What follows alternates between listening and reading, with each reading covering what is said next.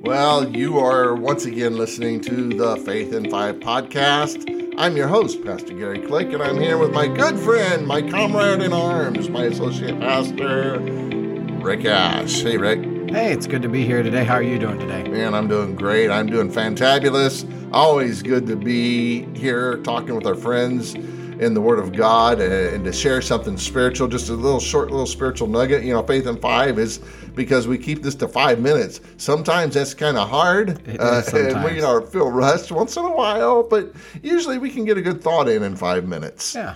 And today, this is the thought of vote for yourself. You know, a lot of things come up here and there about different elections and things like that. We're not talking politics. That's not what this broadcast is about.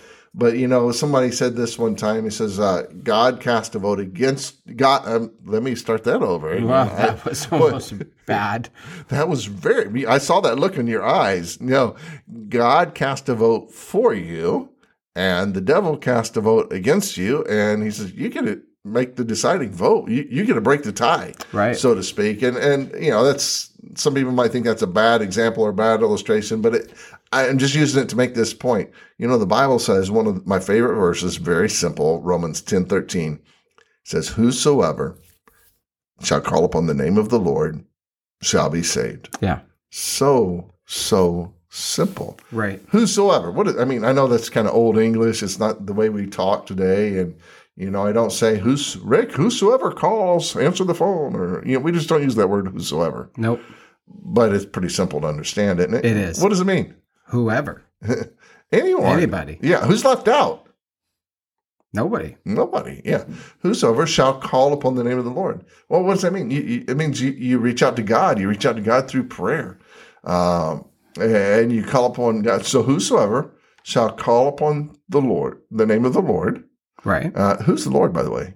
Jesus Christ. Yeah. Whosoever shall call upon the name of the Lord shall. Now, that word shall, that's not a hard word, is it? It's not. Does it mean maybe? Nope. Does it mean hope so? Nope. Think so? Nope. Wish so? Nope. Or know so? No so. Whosoever shall call upon the name of the Lord, and here's that word again. Shall be saved. Be saved. Saved from what? You know, and you know, the word saved sometimes we have to look at the context of what it's talking about, because some people say, oh yeah, I was saved. I was in a car accident and I lived, so I was saved. And you were saved, but that's not what this saved is talking about. Correct. This saved means to be talking about saved from your sins, saved from the consequences of your sins. The same book that Paul's writing says the wages of sin is death. And death, there's two types of death, Rick. There's the spiritual death, there's the physical death. Physical death, we all know what that is. It's separation of the soul from the body. But spiritual death is separation of the soul from God, and that becomes an eternal condition upon physical death if we've never received Christ. And so to be saved in the common Christian vernacular means to have your sins forgiven. It means to become a child of God. It means to be born again. It means to be adopted into the family of God. It means to secure an eternity in heaven versus an eternity in hell. Yes. That's really what we're talking about. Yes.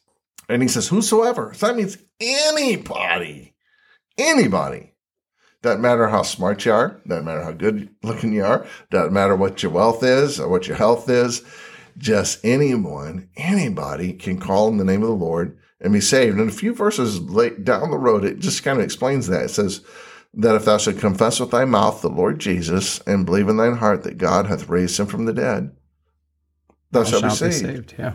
And so if you can believe that message and call on Christ, you can have eternal life. And so the biggest vote you're ever going to cast is the vote for yourself. It's not a vote for president. It's not a vote for your mayor. It's not a vote for your city councilman. The biggest vote you ever cast is the vote that you cast saying, Lord, I vote for myself. Right. I vote for myself to receive you as my Lord and Savior.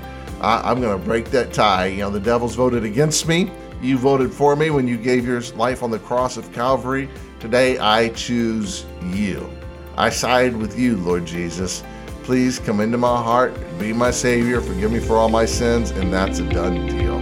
Thank you for tuning in to Faith in Five. Please like and subscribe, and visit us online at faithin5.org. Thanks for joining us today. God bless.